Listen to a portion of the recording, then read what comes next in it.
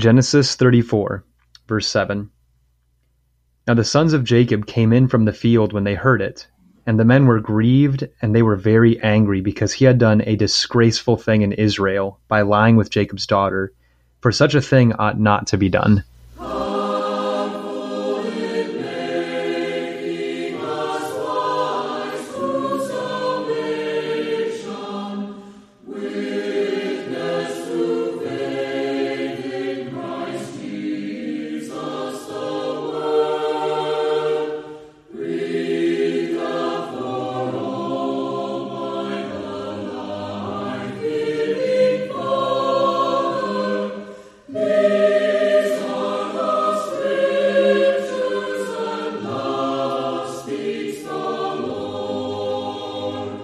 Welcome to Walking Through the Book. I'm Stephen McCrary.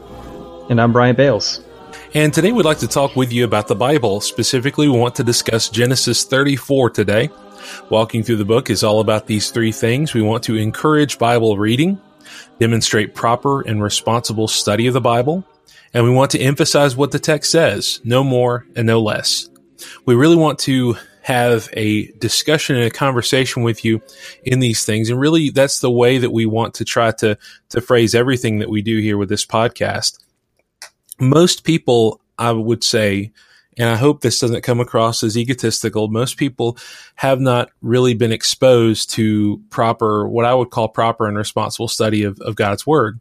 Someone even told me the other day, hey, I've got a theology degree, and they got that from a university where probably none of the professors actually believe that the Bible is the Word of God. So we live in that kind of world that says, oh yeah, I took Bible in college and I don't have to find anything else more about it. I know what it is. Whereas the proper, true student of the Bible knows that this is a lifetime thing. This is something where we are constantly looking at the Bible and considering the wisdom of these passages, because this is timeless wisdom. This is wisdom that is going to help us, that's going to be an encouragement to us. And even more than that, it's true. We believe that the Bible is literally what God has put into the hand of man and shown to him. I say literally through the words of others. You can look at that in 2 Peter 1 and other passages, of course. But anyway, just wanted to make that clear. Before we start, we do want to let you know how to get in touch with us. You can find us on Facebook you search at Walking Through the Book. You'll find us there. You can email us at walkingthroughthebook@protonmail.com, or you can go to the website, northcolumbuschristians.com. That's the website of the church that I work with, the North Columbus Church of Christ. And we actually have multiple resources there, a couple of other podcasts that we maintain, as well as some articles that we put on there from time to time. So we encourage you to check out that website if at all possible. And Bryant, let's go over the flow of the program and be sure and let everybody know how to get in touch with you. Yes, so I work as the evangelist at the Garden City Church of Christ, west of downtown Savannah. We have a website, gardencitycoc.org, and we're working on updating our website. There hasn't been any new sermons posted on it for some time, so it might look out of date if you go there, but that is the congregation and the right web address. We have a Facebook page that's kept more up to date, and so if you're ever in the area and you need directions, give us a call, let us know. We'd love to help you get there and find the building. And as far as the flow of the program, so we're going to be reading Genesis 34 and just starting with some initial observations after we read the text. And after we kind of talk about some things that we noticed in the chapter itself, we'll be trying to look at maybe some themes that we noticed as well that connect to the greater picture of the book of Genesis, or the bigger story of Israel, the Old Testament, and maybe even connecting things into Jesus in the New Testament as well. And we always try to end with making some application from the text as well, and trying to make it a little more personal. And so that's what we're going to be trying to do today as we read and study Genesis 34.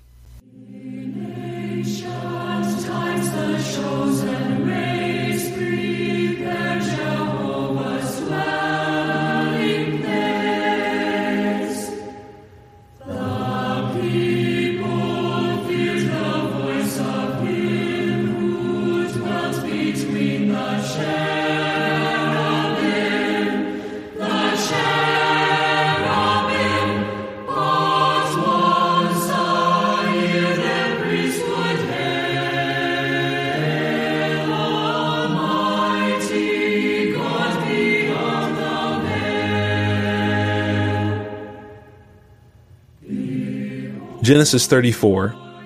Now Dinah, the daughter of Leah, whom she had borne to Jacob, went out to see the daughters of the land.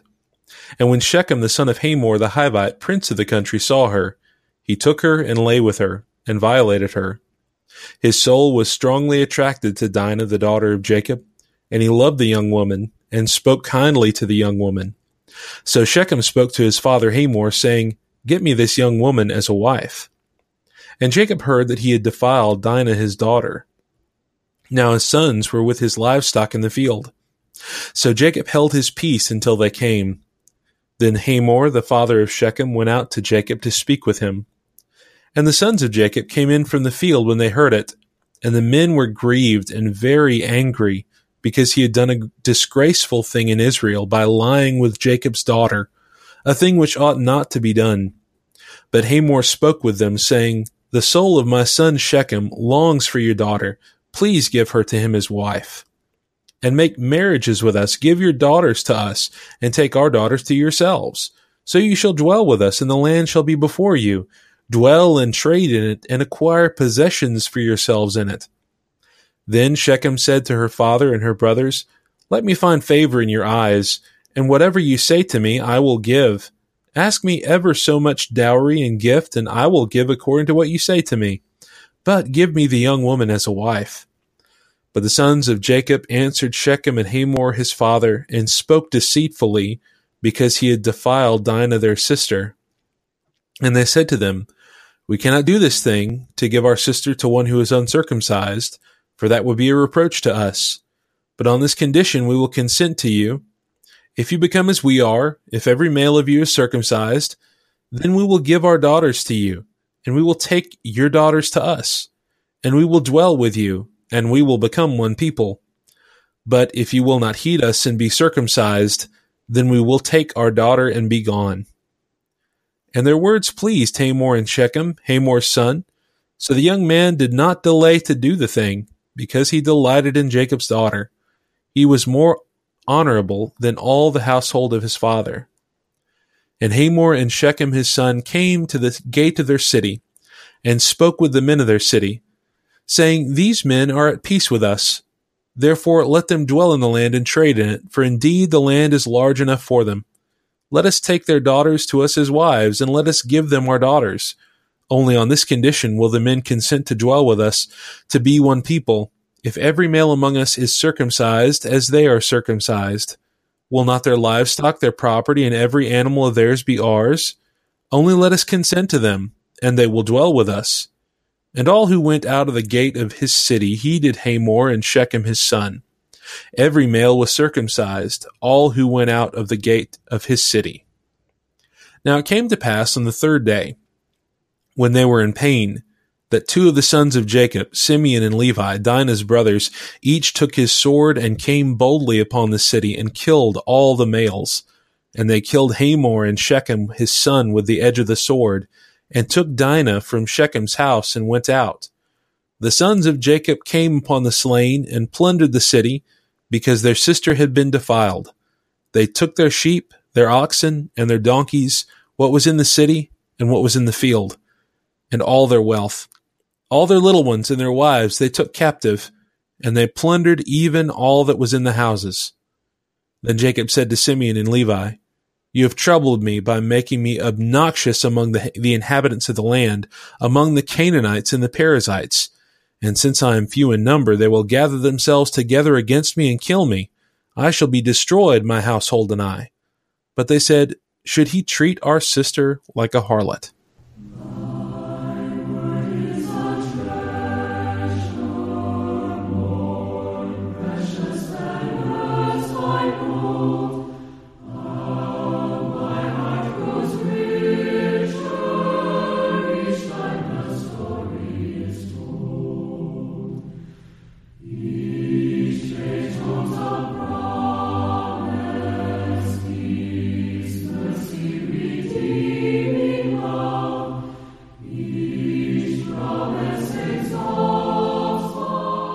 Well, of course, as Bryant said, with the section on initial observations, we want to look at some of the things that really stood out to us and some things that just jumped out at us during this reading.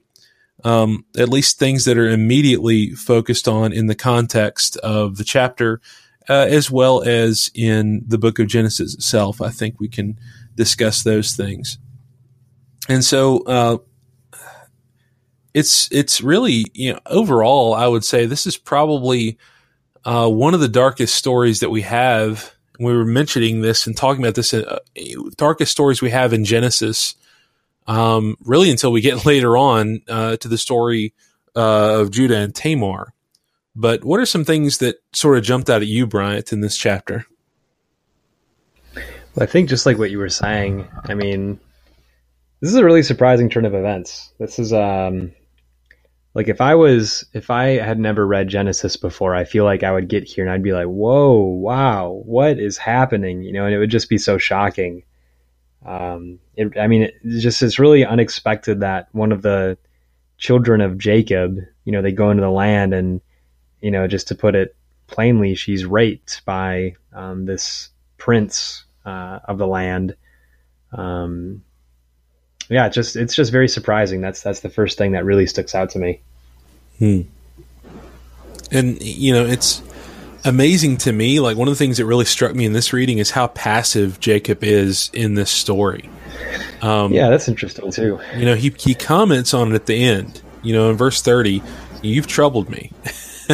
And that's an interesting thing to say too. And there's definitely some things we're going to get into, with one of the other sections. So, but,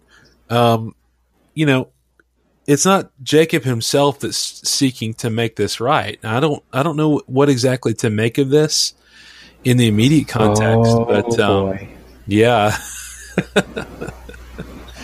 I think Brian and I are thinking about the same thing. Maybe I'm wrong, but it is kind of, amazing that you see Jacob in this passive role here.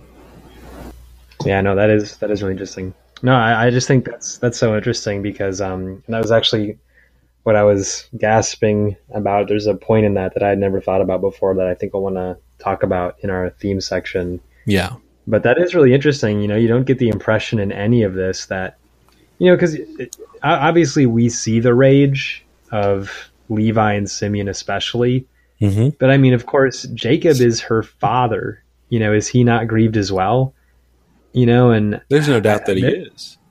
Right. And I just think there's like a whole well of points in that I'd never realized before. So I appreciate you focusing in on that the way that you did, because I think that may be one of the most important points of this chapter. One funny thing is it really seems like Shechem is trying to put together what we call a shotgun wedding. I mean, is that kind of what's going on? Because, and it's kind of sad because he again, it goes back to the common theme, I think, that we keep seeing that's associated with sin in the book of Genesis is this lack of restraint, a lack of holding back. Mm-hmm. Oh man, there's another point. Yeah. Think about how well this might have gone if Shechem had just seen her and appreciated her and try to talk to the family about, hey, I'd like to marry this woman.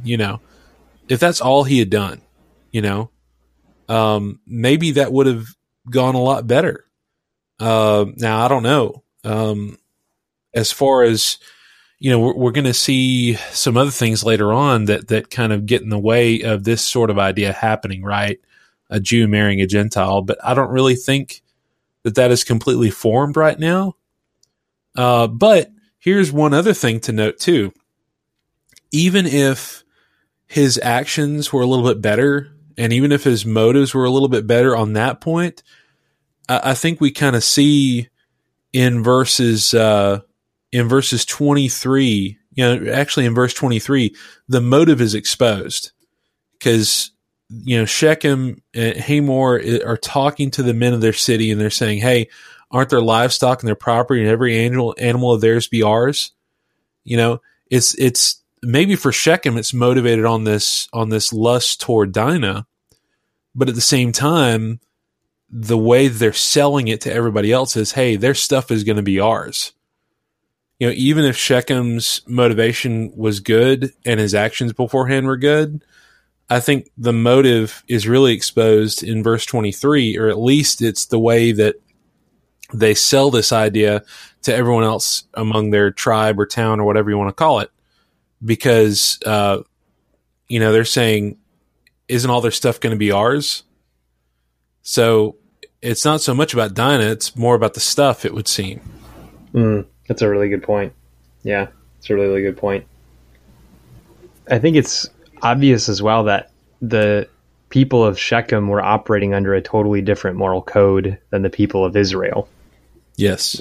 Like, it doesn't seem like Shechem thought there was anything wrong with what he did to Dinah. Are we pronouncing it Dinah or Dina? I don't care, man. You can say whatever you want. I'll say Dinah. Okay. But it seems like Shechem and his father don't see any problem at all with what they had done, and I think maybe that shows the corruption that was in Canaan already as Abraham was wandering through it. That raping a girl is like, because it says he spoke tenderly to her, so it's almost like he assumed she was okay with it too. Like, because I imagine he was saying very sweet things to her and really, being very kind, and it's like, he just raped her, like, what is this insanity, And then his father has the audacity to go to Israel, who knows what happened, and then say, oh, hey, we want to have your daughter as my son's wife. And it's like, are you kidding me? Like, there's no apology. There's no attempt to, like, make restitution. It's just, hey, you should give your girl to my son. I guess there's just the assumption in the Canaanite culture that women are just for sexual fun, or like should be treated as prostitutes. And I think that's like verse 31 where Israel's sons say, well, should we just let him treat our sister as a harlot? So I think that is really interesting, because there's just a lot to say on that, so I guess I'll just keep it there. I was about to go beyond initial observations. Well, here's a good question for us to focus on maybe right now. Is there anything other than revenge? Is there anything really guiding Simeon and Levi's actions here? I think that's an interesting question. I mean, is there any way that we can defend them? I mean, I think someone could easily make a case, how dare you insult us like that? How dare you do that to my sister? But I would argue that what they did to them would be arguably just as bad as what Shechem did to Dinah. I mean, maybe I'm wrong, but I mean, they killed everyone, the men at least. I mean, there was no man left. Yeah, I mean, maybe I could understand just a little if they just went and took care of Shechem. But even then, I mean, we're talking about a book that the first major sin from one person to another, right? I'm not talking about the first sin ever, but the first sin against one person to another is murder. And that's established so foundationally that God does not tolerate that, and that God, in fact, will exile those that do that. But interesting. We're gonna see some things about the sons of Jacob. That by the time Joseph comes around, we're going to see some things where they don't really have the right kind of focus, and they actually have become fairly wicked in their imaginings, at least toward Jacob. So I don't know. That's just something that I feel needs to be said. That maybe this is just the first inklings of that kind of thinking that they're going to delve into later on. Yeah, and kind of on that too, and this is probably something I want to talk more about in the theme section, but think about all the different compromises they would have had to have made to really become one with the people of Shechem. Mm-hmm. Like the moral compromises, the compromising of their identity, the compromising of their uniqueness as the people of God's promise, the compromising of being sojourners in a foreign land. Because now it would have become like, okay, now here is we're people of this Shechem territory specifically, you know? Yeah, there's something there that I think is very needed in application that I think we're going to get to. Yeah. Because there's something even among, I would call, the brotherhood that maybe we can kind of delve into there. But yeah, no, I think that's a very good point. You know, when does joining together with somebody in something really destroy part of who you are, right? Or right. take away what you are entirely? And I want to be careful with saying that too, because we're saying this from a spiritual standpoint. Right. This has nothing to do with race. This has nothing to do with background or how you look or anything like that. Now, I don't know if the people back then were thinking about that or not, but the fact remains is that we'll get into that. We'll get into that. So yeah, Jacob is passive in the story. Dinah is passive in this story. You don't have any words from her at all, or any real action at all. She kind of, falls out of the story fairly early on. So yeah, it's just interesting to see how much involvement everybody has here. And speaking of involvement with everyone, it's also fascinating that everybody in Shechem was willing to be circumcised so that this guy could get his wife, I can't help but it's kind of funny in a way. I'm not laughing at the situation, of course, but I mean, if I was a guy in Shechem, in that town, and here comes Shechem and Hamor, and they're like, "Hey, we're gonna do this." I don't know. I'm afraid I would be one of the guys that, look, I'm out on this. You guys can do whatever you want. But what a devious plot. What a deceitful plan that Jacob's sons hatched together. Yeah, it is pretty devious. I would agree. Yep. And take them while they're in pain and kill them all with the edge of the sword. Yeah, and it's interesting that it's the third day. There you go. Yeah. I don't know where we would go with that, but that's just the way you said that too. There you go. You said it, third day. Good job. There's just a lot of third day emphases. It's kind of interesting to see where the third day emphases are emphasized, where there's third day instances and what exactly happens in them. There's a sister, Heidi Bunting, who did a very fast Bible reading in 3 months, I think was the goal. And she was noting all the different 3-day instances that she was noticing as she read through it. And I thought that was pretty fascinating to see her document that. Do you know what the final tally was? I don't. It'd be interesting to ask, though.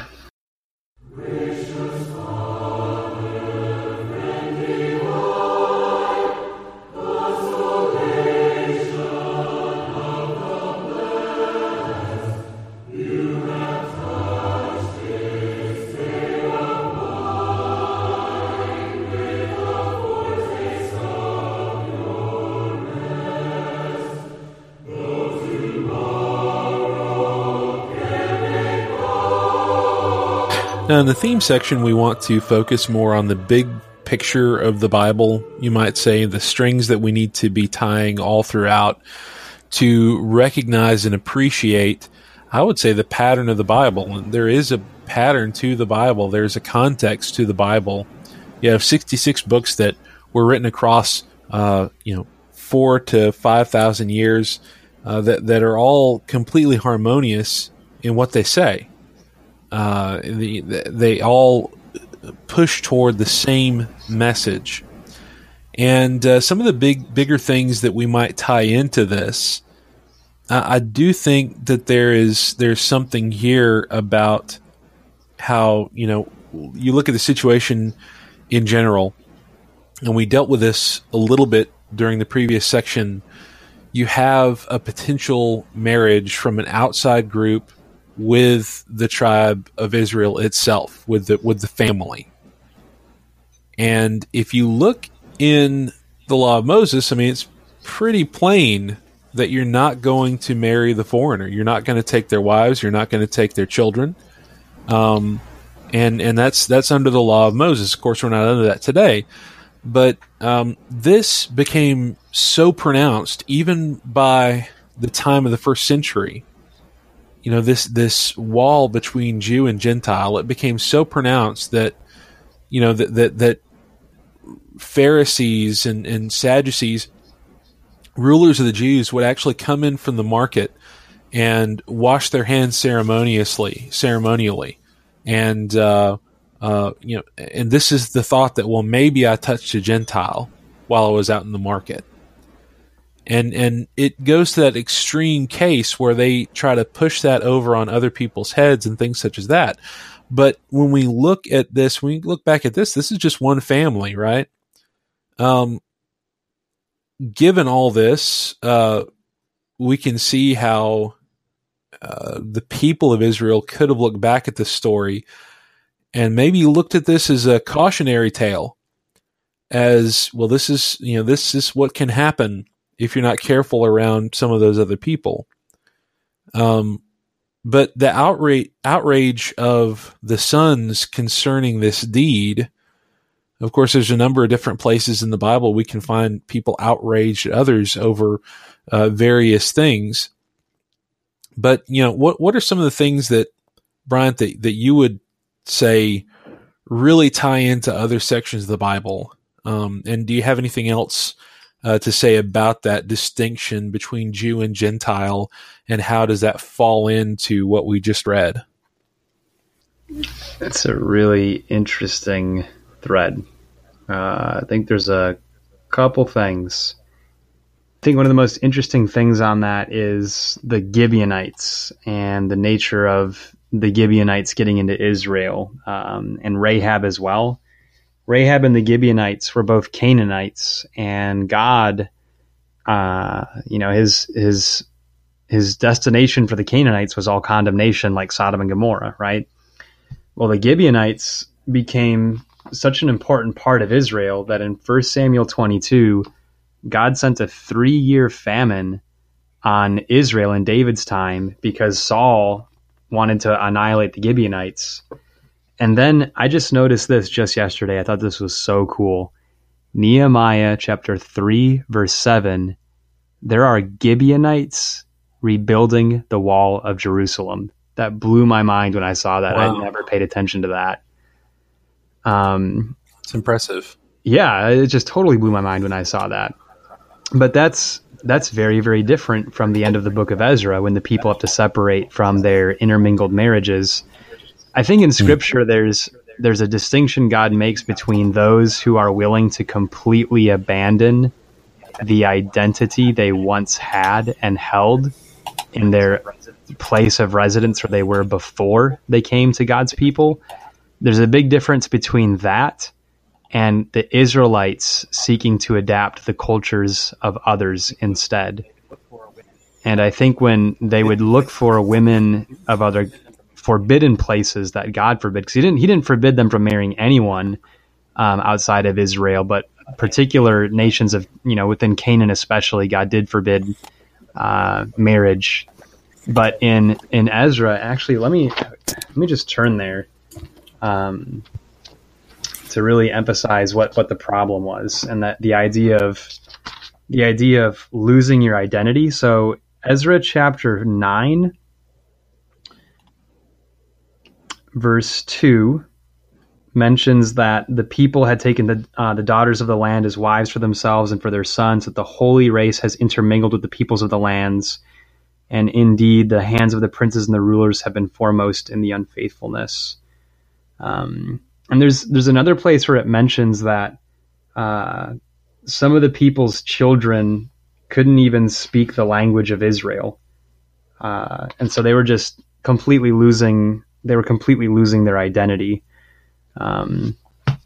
So anyway, I think it really is a matter of the preservation of a holy identity and the things that compromise that identity, and really seeing being holy as something that needs to be preserved at all costs. I think there's just so much to say about that. So I think maybe I'll just stop there with that and talk more about that as we continue to talk. When you look at the old law, the law of Moses concerning the law about the sojourner, someone the stranger who comes among you, there's a balance here, because on the one hand, God is warning his people against the peoples around them, and don't intermingle with them. And as you say with Canaan, don't intermix with them or marry with them. And of course, the reason again was not race. It wasn't a racial thing. It was an aspect where he was saying, you're not going to absorb their religion. He's concerned about the influence that they have. But in Leviticus and in Numbers, when it's talked about the stranger who is among you, he's to be accepted. He's to be one who is among you. Now the only real holding back of that was that he was not going to be able to be present among the assembly of Israel. That was the only limit for what we would call a proselyte. But this, I don't want to go too far into that, because we are going to focus on that, Lord willing, down the road at some point in this podcast. But it's an interesting balance, because on the one hand, God is warning them about other cultures, other people. He's warning them against losing their identity. And again, I would argue that it's a spiritual identity, to remember their God, to remember the way they're supposed to be living. But at the same time, there is this push to really accept the proselyte. And even among, when Jesus comes along in the first century, he seems to always make time for Gentiles. And even with like the Syrophoenician woman, I think it's in Luke, where he basically implies that she's like a dog to him. And thankfully her pride doesn't get in the way, and she's able to get healing for her daughter. But Jesus took that time with Gentiles. So, maybe we're stretching this too far, but it is an interesting, back and forth when you think about these things. Well, I think there's just so much on that, like, for instance, in the law of Moses, the things about only plant a seed of one kind at one place of land, don't mix the seed. And then your clothing was to be of one fabric. You're not to mix the fabric, and you're to have one measure, and one weight. And there's all this oneness, in the law of Moses, with all these things that can seem really unusual. But it's the idea that God wanted them to understand singularity and unity. That when you come into God's nation, there's a singularity about things, and it's not that, we need to wear only one type of material in our clothing, today or anything like that. It's just God was using physical things to convey that spiritual point, that, God's nature and holiness is not to be mixed and shouldn't be mixed. And we have the option to do that mixing, but at great consequence. We lose the singularity completely. And I think that's a part of the nature, is how delicate that oneness was, because if you start mixing a different material in your clothing, well, now it's not one anymore. As little as you put in, it's just not one. And for it to be one, it needs to be one all the way through, not just in the majority of it. The same with the field. If you had, one seed mixed in that was different from all the others, well, it's not one anymore, even though the majority of the seed is the one seed. So there's just so many interesting lessons on that, and in 2 Corinthians chapter 6, the Corinthians were really struggling with this, as many churches both did and continue to. And Paul told the Corinthians in 2 Corinthians 6 not to be bound with unbelievers, not to have partnership with lawlessness or darkness. And he asks these questions like, what fellowship has righteousness with lawlessness? What fellowship has light with darkness? What harmony has Christ with Belial? Basically, with the way that they had the law of Moses, the way that God had the law of Moses set up for the people, there are these unusual laws that involved oneness and unity, to where I think it displayed how fragile and easy to break that concept was, when people had the option of whether or not they would follow it. Like if you put a little bit of blue thread in clothing that was all white, or maybe that's not a good example because it's still the same material. Because I think the idea was if your clothing was made of cotton in with some other form of textile. I don't know, right, whatever exactly. Other form, they might have some straw or something. I don't know. Right, right. And I think that's the idea, And if you put in even just a little bit of something else, it's no longer just the one material. And it doesn't matter if you even just put in a little bit. It's still just not all one material. And the same with a vineyard. If you have just one extra seed of some different kind in a vineyard that is all like apple trees or something, well, it's not all apple trees anymore, even if it's just the majority are apple trees. And that idea, I think, is something that's beyond just the law of Moses, just like what you've been saying, Stephen. Those principles, the spiritual principles, transcend just the law of Moses. Mm-hmm. I think you probably see that most clearly in 2 Corinthians 6:14 through chapter 7, verse 1, where the Corinthians, they were still, they were gathering as a church. They were following, I think, probably a lot of the things that they needed to be doing, but they were mingling themselves, though, with false teaching and people who were presenting themselves in a very anti-spiritual way. They were being very arrogant and trying to cultivate a more carnal way of thinking about the gospel. And, in verse 14, Paul told the Corinthians, do not be bound together with unbelievers, for what partnership have righteousness and lawlessness? Or what fellowship has light with darkness? Or what harmony has Christ with Belial? Or what has a believer in common with an unbeliever? Or what agreement has the temple of God with idols? For we are the temple of the living God, just as God said, I will dwell in them and walk among them. I will be their God, and they shall be my people. Here's the key thing, I think, in verse 17. Therefore, come out from their midst and be separate, says the Lord, and do not touch what is unclean, and I will welcome you. And in chapter 7, he says, because we have these promises, we need to perfect holiness in the fear of the Lord. And I think that idea of perfecting holiness is we need to take the things of God, the Spirit of God, and we need to strive to immerse ourselves in that, in whatever application we can, completely, without mingling holiness with sin or unrighteousness or the spirit of the world or the love of the world.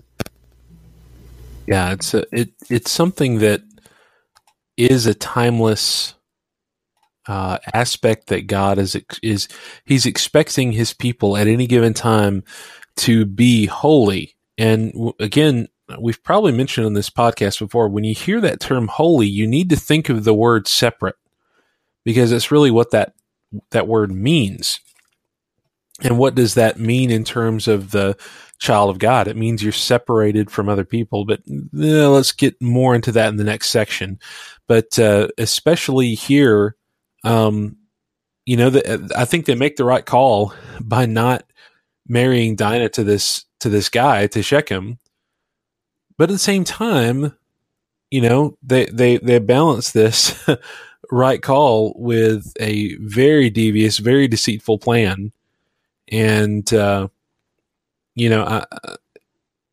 that's another thing to consider, is that, all the times when God's people are not straight up about their intentions and what they're going to do, and they try to be devious and crafty, and we can all be that way. But the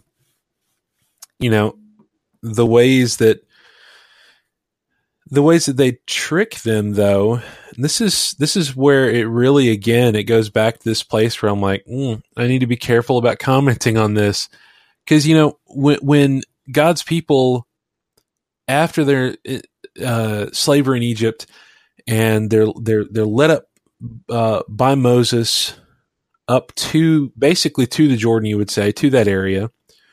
They wander in the wilderness after that about 40 years. And then after that, they finally do cross the Jordan without Moses, and Joshua leads them in the conquest of Canaan. What's interesting about this is that this is basically what they do in the conquest of Canaan. They're not deceitful about things, but they just go through and they just storm through and they kill everybody. Now, the difference between that moment, those times and this time, is that there's no evidence or text here that God tells them to do this. In fact, this whole story is absent of God saying or doing anything directly. But it's just sort of interesting here that they are doing some things that their descendants are going to be doing, called upon to do by God down the road.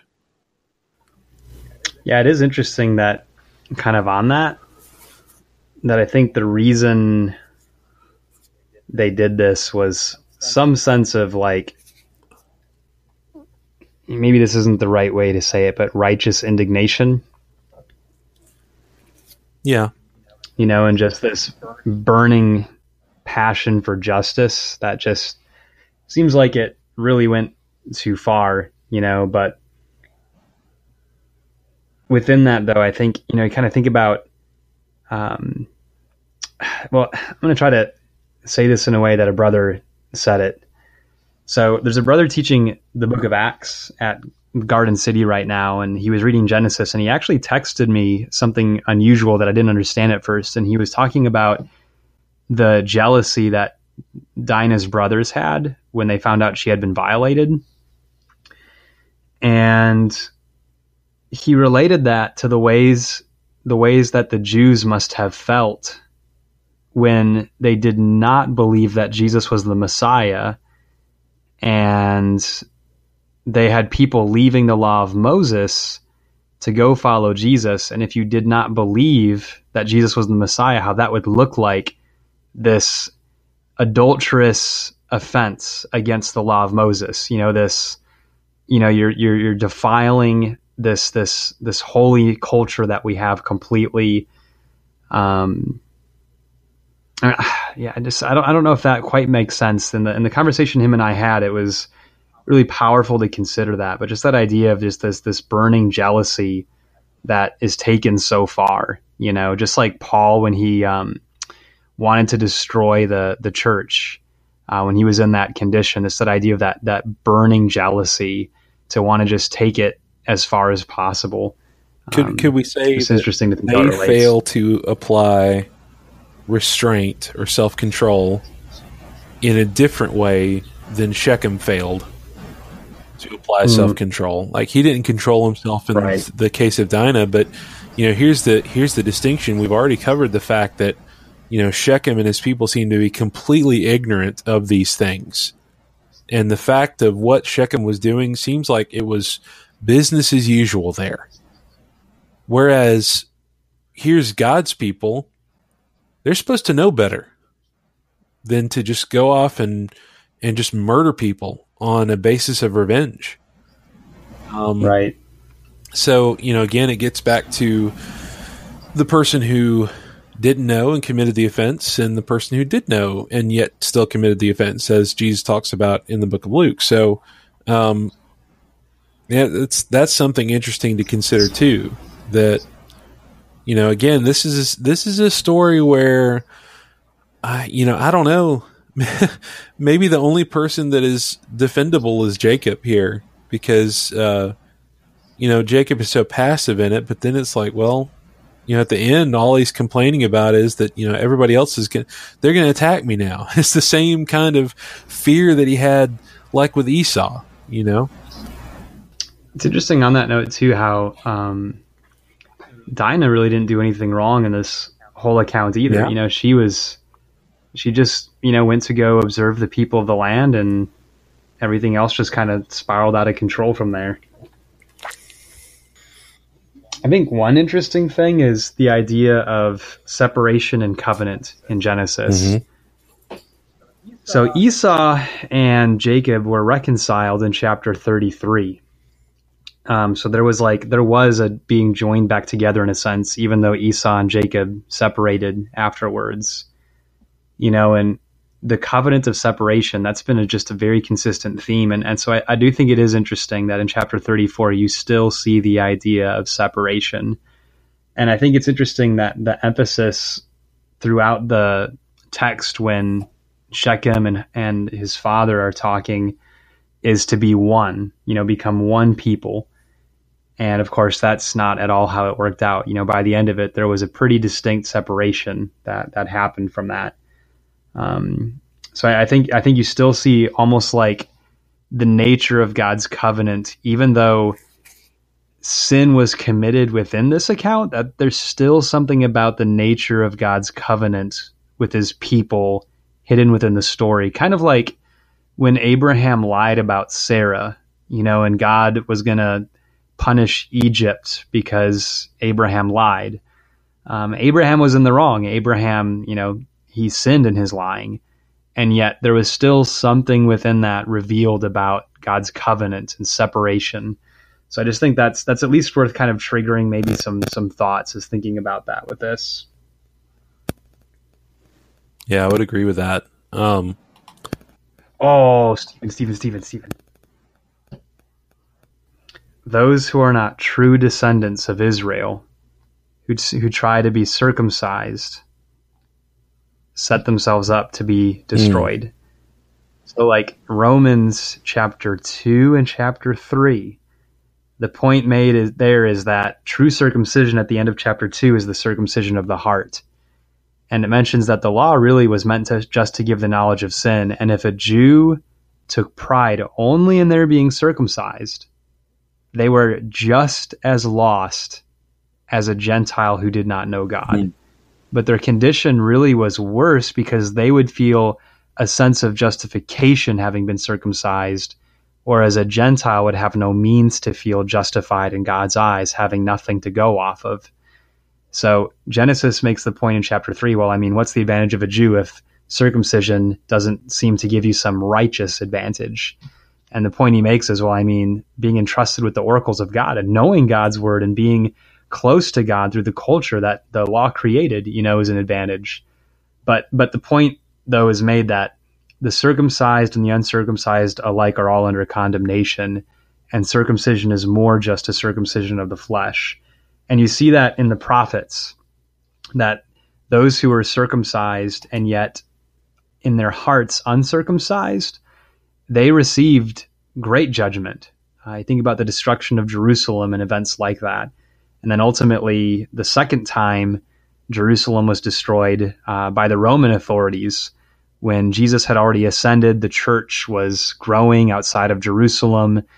And the things that happened in Jerusalem by Jewish people are just atrocious to think about. And so it's almost like, in the ways that the Jews would experience God's wrath was a greater severity because they knew the truth and yet forsook it all the more. And so I wonder if that may or may not be stretching the principle too far. But just the idea that when someone who's not a true descendant circumcises themselves, it's not that they really get in. Right. The outer, and that is a very, very good point too, because that outer part of it, and I think many Jews might have viewed themselves in that way, that, I'm a Jew because I was circumcised. Whereas the reality is that the Bible talks about a circumcision of the heart. And certainly this would be related to that, in the sense that here are these people that are ignorantly wanting to do this just on a basis of, we're going to get their daughter, we're going to get their stuff. And there's something to be said there too, that, when when people who are outside of the kingdom look in and that's what they want, but they try to get it, in a different way. I mean, I'm thinking of Simon the Sorcerer, Acts 8. He tries to buy his way into having the power of the Holy Spirit at his command. And it's very similar in the sense that his motives are definitely not pure. It certainly seems like he wants to be able to bamboozle the people again, like he had before. That would definitely be a parallel that I would see there.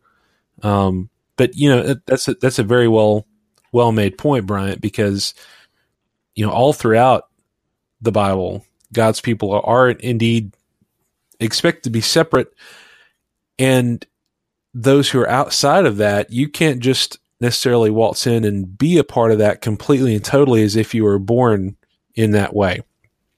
Thankfully, when Jesus died on the cross, he made it possible for everyone to become a part of that, as we see, proven very easily in multiple places, but notably Acts 10 and other passages.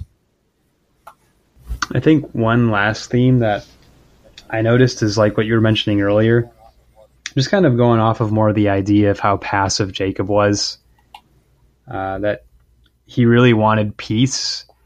And it seems like he saw himself as being vulnerable in the land, which is also interesting because a Christian, when we really imitate Jesus, it puts us in a very purposefully vulnerable position.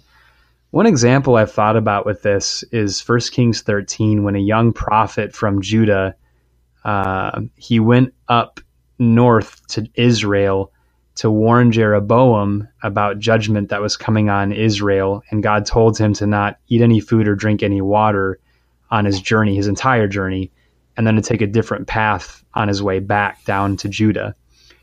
And on his way back, he had obeyed the instruction very well with Jeroboam, but on his way back, an old prophet deceived him and found him underneath a tree resting and told him an angel spoke to him and told him that he could eat food and drink water at his house. So the younger prophet went, and then a lion ended up killing him on the road for his disobedience.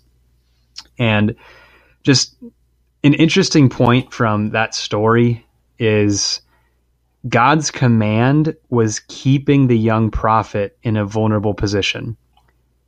And the temptation that the older prophet fed off of is there's a way to get out of that position. And it sounded very appealing, even though it was a lie. And in 1 Kings 13, it just even bluntly says in parentheses that the old prophet was just lying to the young prophet. And I think there's something in that God wants us to be a peaceable people, and that we really are in a world where when we increase in our faith, it does make us more gentle and delicate and vulnerable. And it puts us in a position where ultimately we're forced to really desperately trust in the Lord, And I think you see that in the Psalms, in the prayers of the Psalms, that these psalmists didn't view retaliation as an option, even though most of the Psalms are written by David, who was a master of war and battle. You see David in just an incredibly vulnerable position throughout the Psalms, which is just really interesting. It's very good. That's a very good point. It was something that I was thinking of too, but I wasn't exactly sure how to phrase it. And, because again, I do think that Jacob, as you said, Jacob does feel very vulnerable in that land. And I can't imagine Jacob learning this and seeing it and understanding what happened to his daughter and not being outraged about it. But he does indeed control himself, it seems, in his reaction toward this. Yeah, it's so interesting. Yeah, because think about Romans 12, verse 17. Never pay back evil for evil to anyone. Verse 18, if possible, so far as it depends on you, be at peace with all men. Never take your own revenge, beloved, but leave room for the wrath of God, for it is written, vengeance is mine, and I will repay, says the Lord. One thing I think we've learned about Jacob so far is he had proven character. He had suffered a lot, and his character had been refined to put him into the position of people like Abraham and Isaac, right?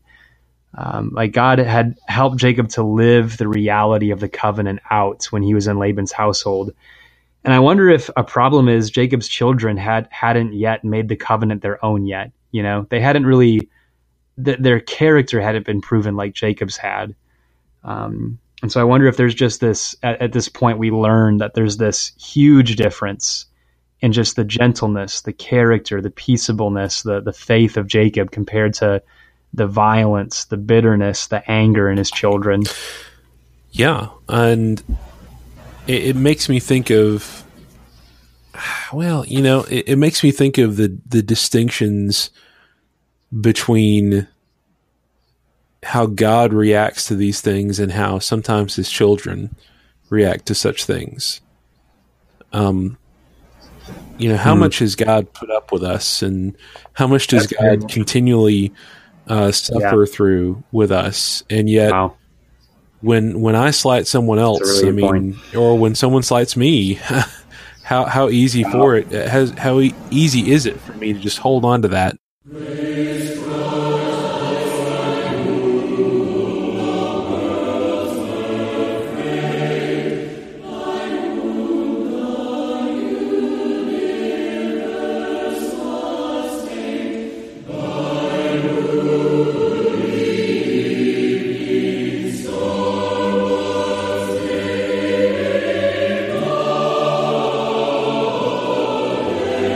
So as we think about application, remember, you can listen to as many sermons as you want to throughout your life and go to as many Bible studies as you want to throughout your life, and even listen to podcasts like this. But until you actually, as they say, put the rubber to the road and actually consider, how does this apply to me? What does this say about my life? That's what this section is all about, and it's what we end up with.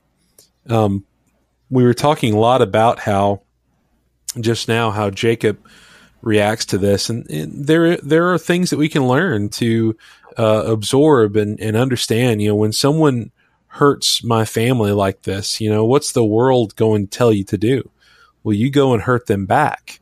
And that's the natural response, I think, that we push ourselves to. But at the same time, you know, this great example of Jacob just kind of holding back in this way. Again, fairly passive in the story. And again, in a negative sense, we learn that to just rashly go out and to be extreme and vicious in your response, that's exactly what happens with the sons, specifically Simeon and Levi, in hatching up this scheme. And you know, there's a lot to consider there, but specifically I want to kind of go back to this idea of, you know, one people seeking out another people and saying, hey, we're going to be one. We're going to be together. And this is something that I think we've seen very clearly, at least in this country, over the past, I would say 40 or 50 years. The movement toward what I would call ecumenism, the concept that we're all part of the, you know, one big happy family, and we're all going to heaven someday, and it takes different forms. But primarily, I would say you see it a lot in denominationalism and things such as that. You've got all these different slices of the same pie, and that whole pie is going to go to heaven, and we're all different parts of the same church. There's a number of scriptural, you know, number of scriptures I would try to bring someone to consider that and to look at that, because I would disagree with that statement. But there's something that's even happening among what I would call churches of Christ today. And Bryant, I don't know if you're interested in talking about this, but I'm going to go ahead and bring it up, and we'll just see where this goes. There's a lot of discussion. Go ahead. You know, not every Church of Christ is the same. Those who aren't familiar with congregations that call themselves Churches of Christ, there are some, it's similar, I guess you would say, to some Baptist churches or Methodist churches. You've got differing viewpoints in different places, and the Churches of Christ do not have a single conventional council or anything, any kind of central organization, right? And so that means ultimately it's biblical because you don't see any central organization over the churches of the first century. But at the same time, you do have differing viewpoints among them. So it creates this atmosphere where these different congregations can have these different viewpoints. But there was a division in the 50s and 60s that really focused on issues such as, should the church be providing, homes for orphans? Should the church be providing common meals for the congregation? Should the church be involved in interconnected mission work, where one church handles the work and all these churches funnel the money into that one church to do that work, or should the churches directly do the work themselves? That was really the scope of those discussions and those divisions. And now it seems like those who went that way, which I think was the clear majority of congregations, are now beginning to realize that they're dwindling down. At least many, I would say, aspects of those congregations and those brethren are realizing that so many of their people are leaving for maybe a more progressive mindset. I would say one that just sort of embraces really the scope of the world and does not appreciate the authority of the Bible, and seeks for something other, seeks for some other pattern than the way that we communicate and the way that God communicates to us through the Bible. Regardless, I hope this isn't, hope I'm not ranting on about this, but, there is a push today among Christians to kind of talk to each other. And that's a good thing, right? I can learn from anybody, and I want to sit down and study the Bible with anybody. But I do think there is something to consider. What happens if one of these congregations that for so long has embraced using the money in this way, using the building in this way, so on and so forth, reaches out to a congregation that believes that that's wrong? Well, obviously, someone's going to have to give up something. Either they're going to have to give up their conviction, or they're going to have to give up their liberty. And again, maybe I'm not really focusing on this in the right way, but maybe there's something to be said here about being cautionary and making sure that the decisions that we make as Christians and as congregations are done not on the basis of what is convenient or what feels best, even though we may hope to grow and we could see possibly a lot of positive things happening. Maybe we need to make sure that the choices that we make are based more on conviction than convenience. I think in this story, Shechem and Hamor and those others, they're making this decision out of convenience and out of, I would say, lust and desire, rather than saying this is the right thing to do. And whereas it seems like, at least initially, there is this sense among, the children of Jacob that, this is wrong. As you mentioned, Bryant, in verse 31, should he treat our sister like a harlot? That's not just. That's not right. But anyway, I don't want to be ranting about that, but I'd like your input on that, Bryant. I know I kind of talked a long time about that. No, I think that kind of goes with what we were talking about earlier, is to consider all the compromises that have to be made to join together, when the joining together is actually a compromise of identity and conviction and standard. I've been listening to some lessons from Larry Rouse that he's been teaching in Auburn at the Auburn Church of Christ.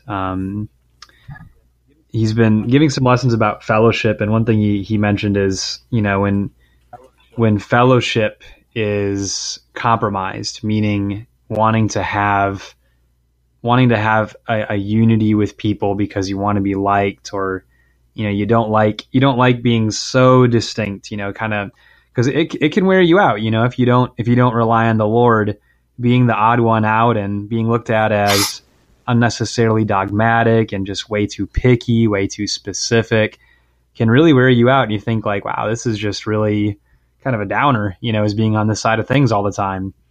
But really, that's a joy and a blessing. And I think seeing what God has said and seeing who he is and standing on that needs to be seen as a great joy. Being distinct is a joyous thing. And I think that relates to a lot of things, like 2 Corinthians chapter 6. It's not just matters of congregational fellowship with the greater religious world at large or things like that. I think it also relates to what I'm choosing to invest in personally, maybe relationships I'm choosing to invest in that could actually become a compromise of my love for God or my convictions, or even just the convictions that God wants me to have. There's Psalms where the psalmists, especially in book 1, Psalm 1 through 41, talks a lot about being distinct and hating hypocrisy and wanting nothing to do with those who pretend, those who don't actually truly love God, but who are just kind of being deceitful in their commitment.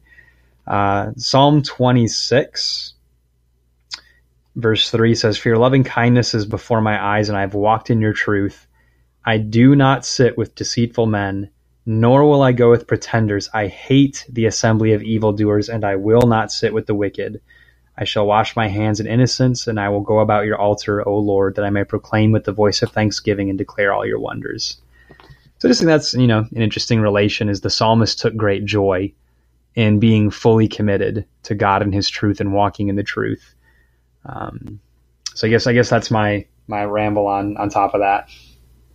Very well said. Again, I don't want to speak out of turn, and if any of our listeners would like to kind of set us straight on something, maybe I said something that's sort of off, I'm open to talking about those things. In fact, I would be happy to have a whole episode if someone had a serious enough inquiry, and maybe even if someone wanted to be on the show, maybe we could talk about that. But at any rate, the whole thing, and I'm not saying that this is a complete parallel to that, but in any kind of situation, let's say that a Baptist church reached out to your local church, or a Catholic church reached out to your local church and said, "Hey, let's get together. We both believe in Jesus. We believe that he existed, and we believe that he died for our sins." And there's something to be said about, again, that great lesson I think that we find of restraint, of saying, "Wait a minute, let's make sure that this is something that's going to be good for us," and to properly focus on those right things. I think is just really indisposable. We can't serve God thinking that we're just going to fall into doing the right things. We have to be prepared. The reaction of Jacob's sons toward this situation, I think, is a very knee-jerk reaction. They spend this whole chapter being reactionary about what has occurred. And the lesson to someone that's saying, "But it's not right. They shouldn't treat me that way. This was not the right way to handle things." The way to build up someone like that is to say, "Listen, we can't immediately ride out on a white horse and go fix everything. That's not what God is expecting. God is expecting us to handle what we can handle and do what we can do within the scope of our ability. If it's beyond the scope of our boundaries, that's not where we're supposed to be working." And again, really, the more I'm thinking about, the more I am elevating where Jacob is in this story, of course, and Dinah as well. Yeah, and I think on that too, verse 31, when they said, "Should he treat our sister as a harlot?" I think they missed the point. Because it's easy to, even in subtle ways, feel justified doing or saying something because you know that the other person did something wrong. Like, for instance, I had someone who's not a Christian, but it was somebody that I'd been starting a study with, and when I would talk to them, they would talk about other people a lot. And at one point, I just told them, I said, we we really can't talk like that. We can't be gossiping about other people in our conversation. And they really blew up big time. And one of the things that they said is, it's not gossip, it's the truth. And it's like, again, it's like, well, I think you've missed the point. The point isn't whether or not it's true. The point is it's gossip. And I think sometimes, think about Facebook, you get mistreated and then you post on Facebook about it. And it's like, well, I mean, people on Facebook aren't the people who mistreated you. So what does that do?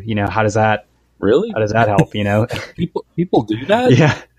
Yeah. Are you saying people are passive aggressive on Facebook? I've never seen that happen at all. No. And really, though, we have to be really careful with those mediums, feeling like we need an outlet because it can be a subtle way of revenge, that I'm going to make this big post about how I was mistreated and kind of keep it under the veil of warning people to not be like that. And then I justify myself, it's like, well, I'm just trying to warn people to not be like this, because obviously this really hurt me. And maybe that sounds extreme, but I think sometimes I can deceive myself into feeling like I'm doing something righteous when really I'm actually trying to get some kind of revenge. And I'm letting anger actually and bitterness stir in my heart to the point where I'm actually acting on it, instead of praying for and blessing my enemies and letting God be the one who takes care of things while I take a more passive role. Those are hard things because they're very unnatural. It really does require that I trust God as a good judge, that I know that he sees, and that I also understand him to be the healer of my broken heart. Because people do a lot of things that hurt, and people do a lot of things, especially when you put yourself in a vulnerable position in godliness. People do things all the time that can be very, very painful. And I do think that, like Jacob, except even more so in the cross, Jesus could be reviled and not revile in return.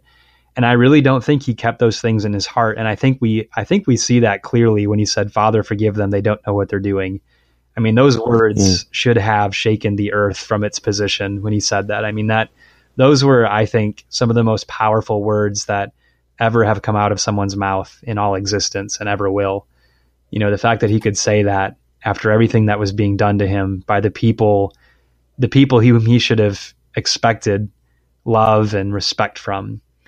And I think there's just something very powerful to learn in all of that, and to see these exaggerated instances and not just say, wow, Jacob's sons are just a bunch of troublemakers, but actually to say, in some way I do see that in myself, don't I? Because just like that lady I mentioned who said, it's not gossip, it's the truth. I'm guilty of thinking like that, so really it's just a reflection of something within me that I have to be careful about. Yeah, it does make me think too about, going back to, really what the interaction between the Jews and Jesus in the book of John. There's a balance on this too, where, for example, Jesus tells them, when the Jews are saying, this is John 8:48, "Do we not say rightly that you are a Samaritan and you have a demon?" Jesus answered, "I do not have a demon, but I honor my Father, and you dishonor me." So I think there's something to be said there. If we're looking for a way to really think about, well, how does this, one of the best ways for me to think about is this gossip. The one thing that really helps me is, like, would I be willing to say this to the person that I'm talking about? Right. Yep. That's the difference. And have I said that to that person? I think there's a place where we can say to the person, "Hey, you've wronged me, and this is wrong." And from that point, I mean, it doesn't mean that you go out and you plaster all over town that, well, they did this to me, but there is a place where we can say, this is not right, and to say that this is a wrong situation. And so again, I think they're right. Should he treat our sister like a harlot? No way. Even if it was ignorant, he bears that responsibility. But guess what? You made it 10 times worse by going and basically committing genocide. That does not seem like it was authorized by God whatsoever. Yeah, I think at least one more thing is, in a sense, I understand the rage of Jacob's sons it's almost like we need to feel that rage, but we need to channel it into the right direction. Like they could have been as offended as they were, as angry as they were, but channeled that into a way that was in a way of love, channeling it toward the Lord, you know?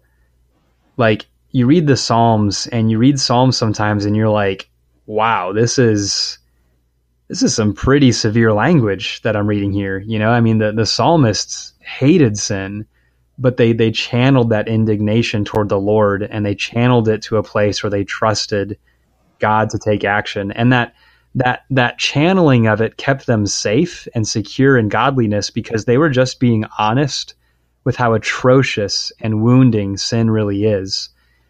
And so there is the balance of not being so passive that I'm actually not affected at all by sin, and I'm just not concerned about the effect of sin. There is a place where I learn how serious sin is and its consequence, and I hate that consequence. But at the same time, I trust and love God so much, and I love people so much, and I know how far God is willing to go to save people and how God can save people. And also that Satan is the person that is really behind sin. All of that just kind of creates a picture that helps balance these things in a way where I'm no longer the one who has to be the one acting on anger or even getting angry necessarily at all, but rather troubled and grieved by sin and imploring the Lord in a very honest way to take care of that himself.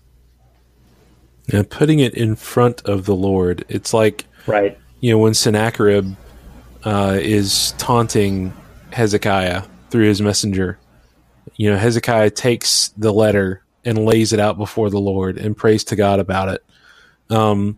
Acts chapter 4, after the first time Peter and John are arrested, the prayer for boldness, you know, that the disciples have, starting in verse 23, but specifically when you look in verse 29, now Lord, look upon their threats and grant to your servants that with all boldness they may speak your word by stretching out your hand to heal, and that signs and wonders may be done through your name, through the name of your holy servant Jesus.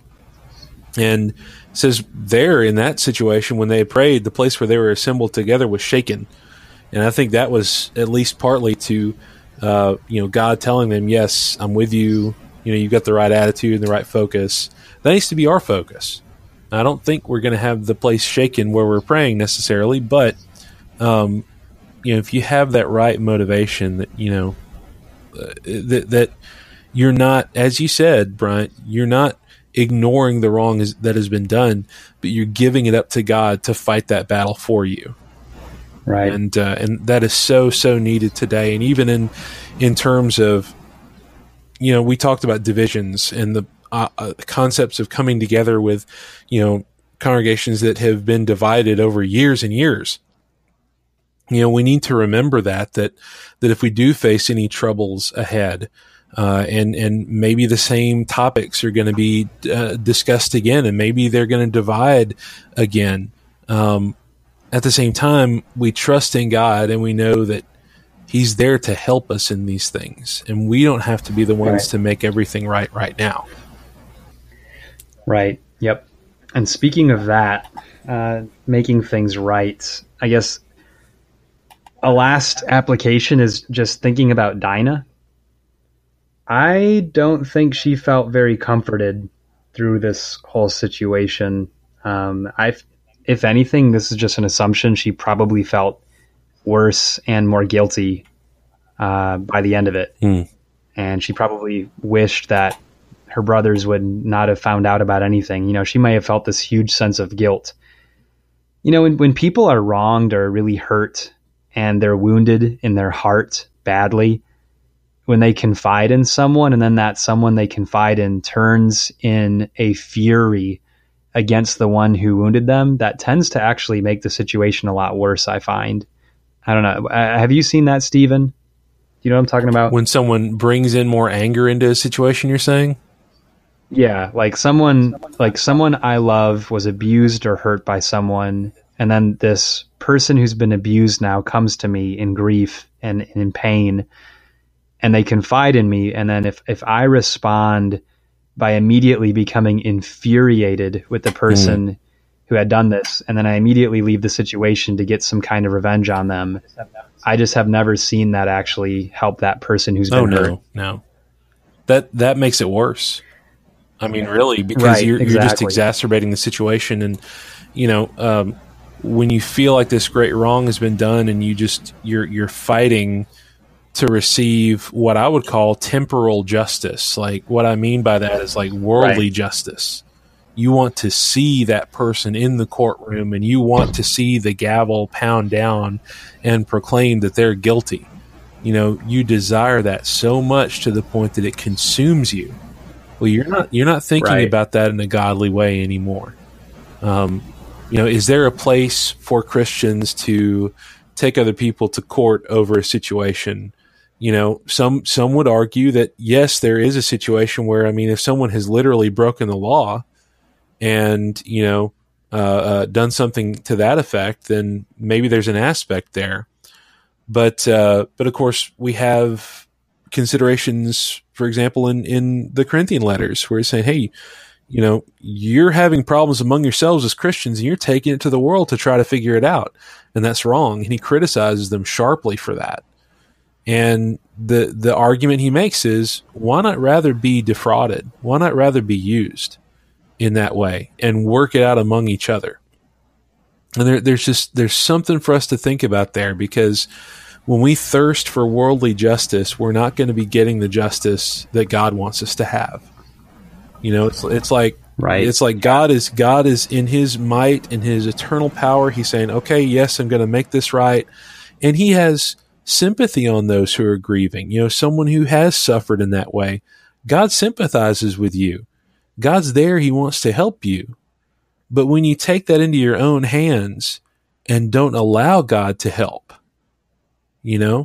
that's really what happens. And I'm not saying we limit God's power, but there's the sense that we get in the way of it actually doing good in our lives. And we need to be very careful about that. I think, and that's the thing, is Dinah's heart was hurt.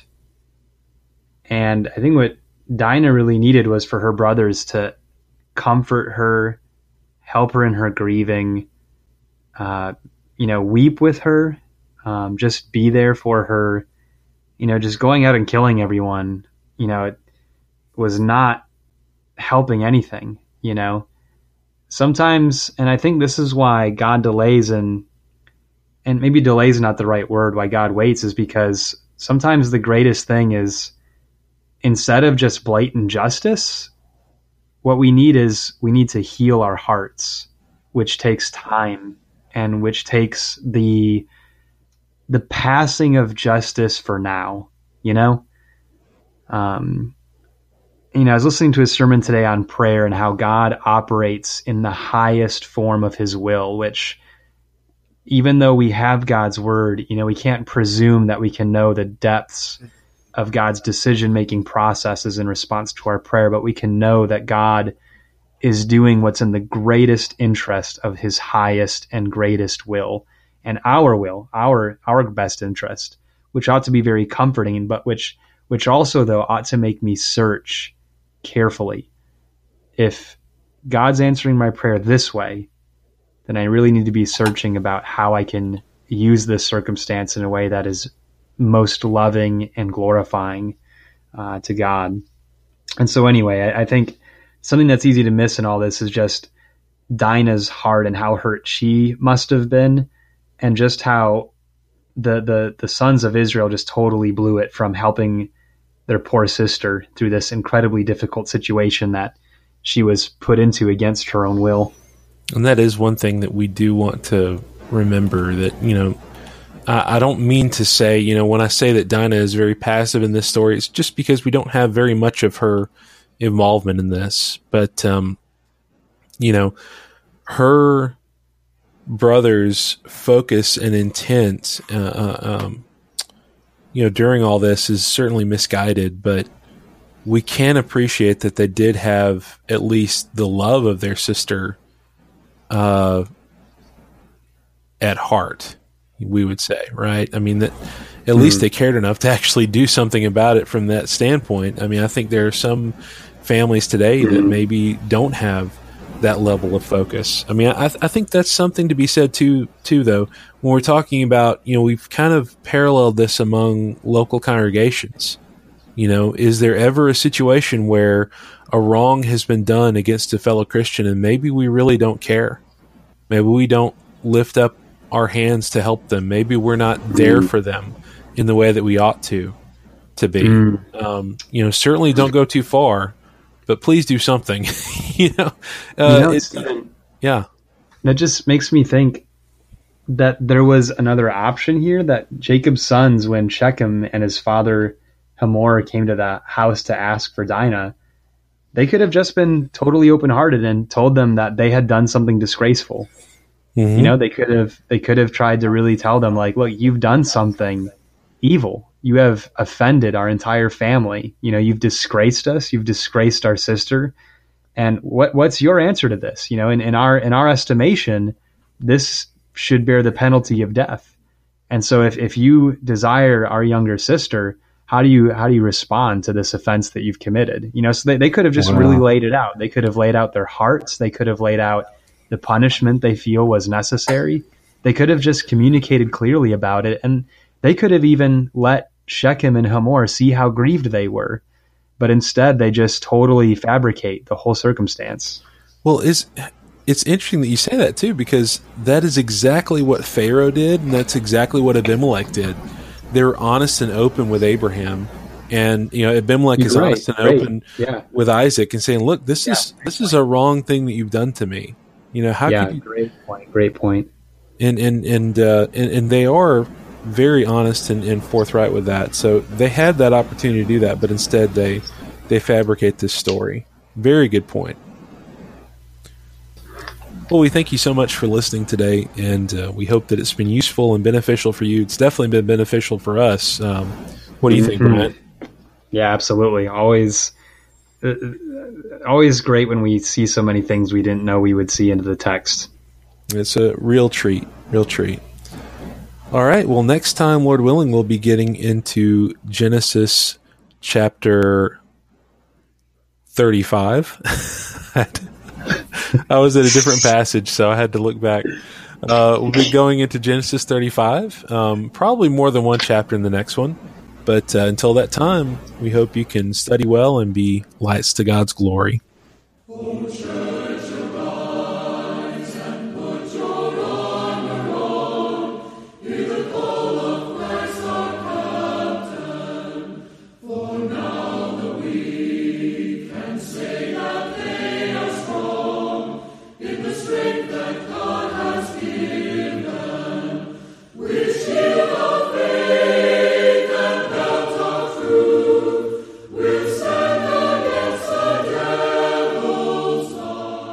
The music on this podcast is provided courtesy of Symphonia. Visit their website at symphonia.com. Walking Through the Book is created and promoted with the support of the North Columbus Church of Christ in Columbus, Mississippi.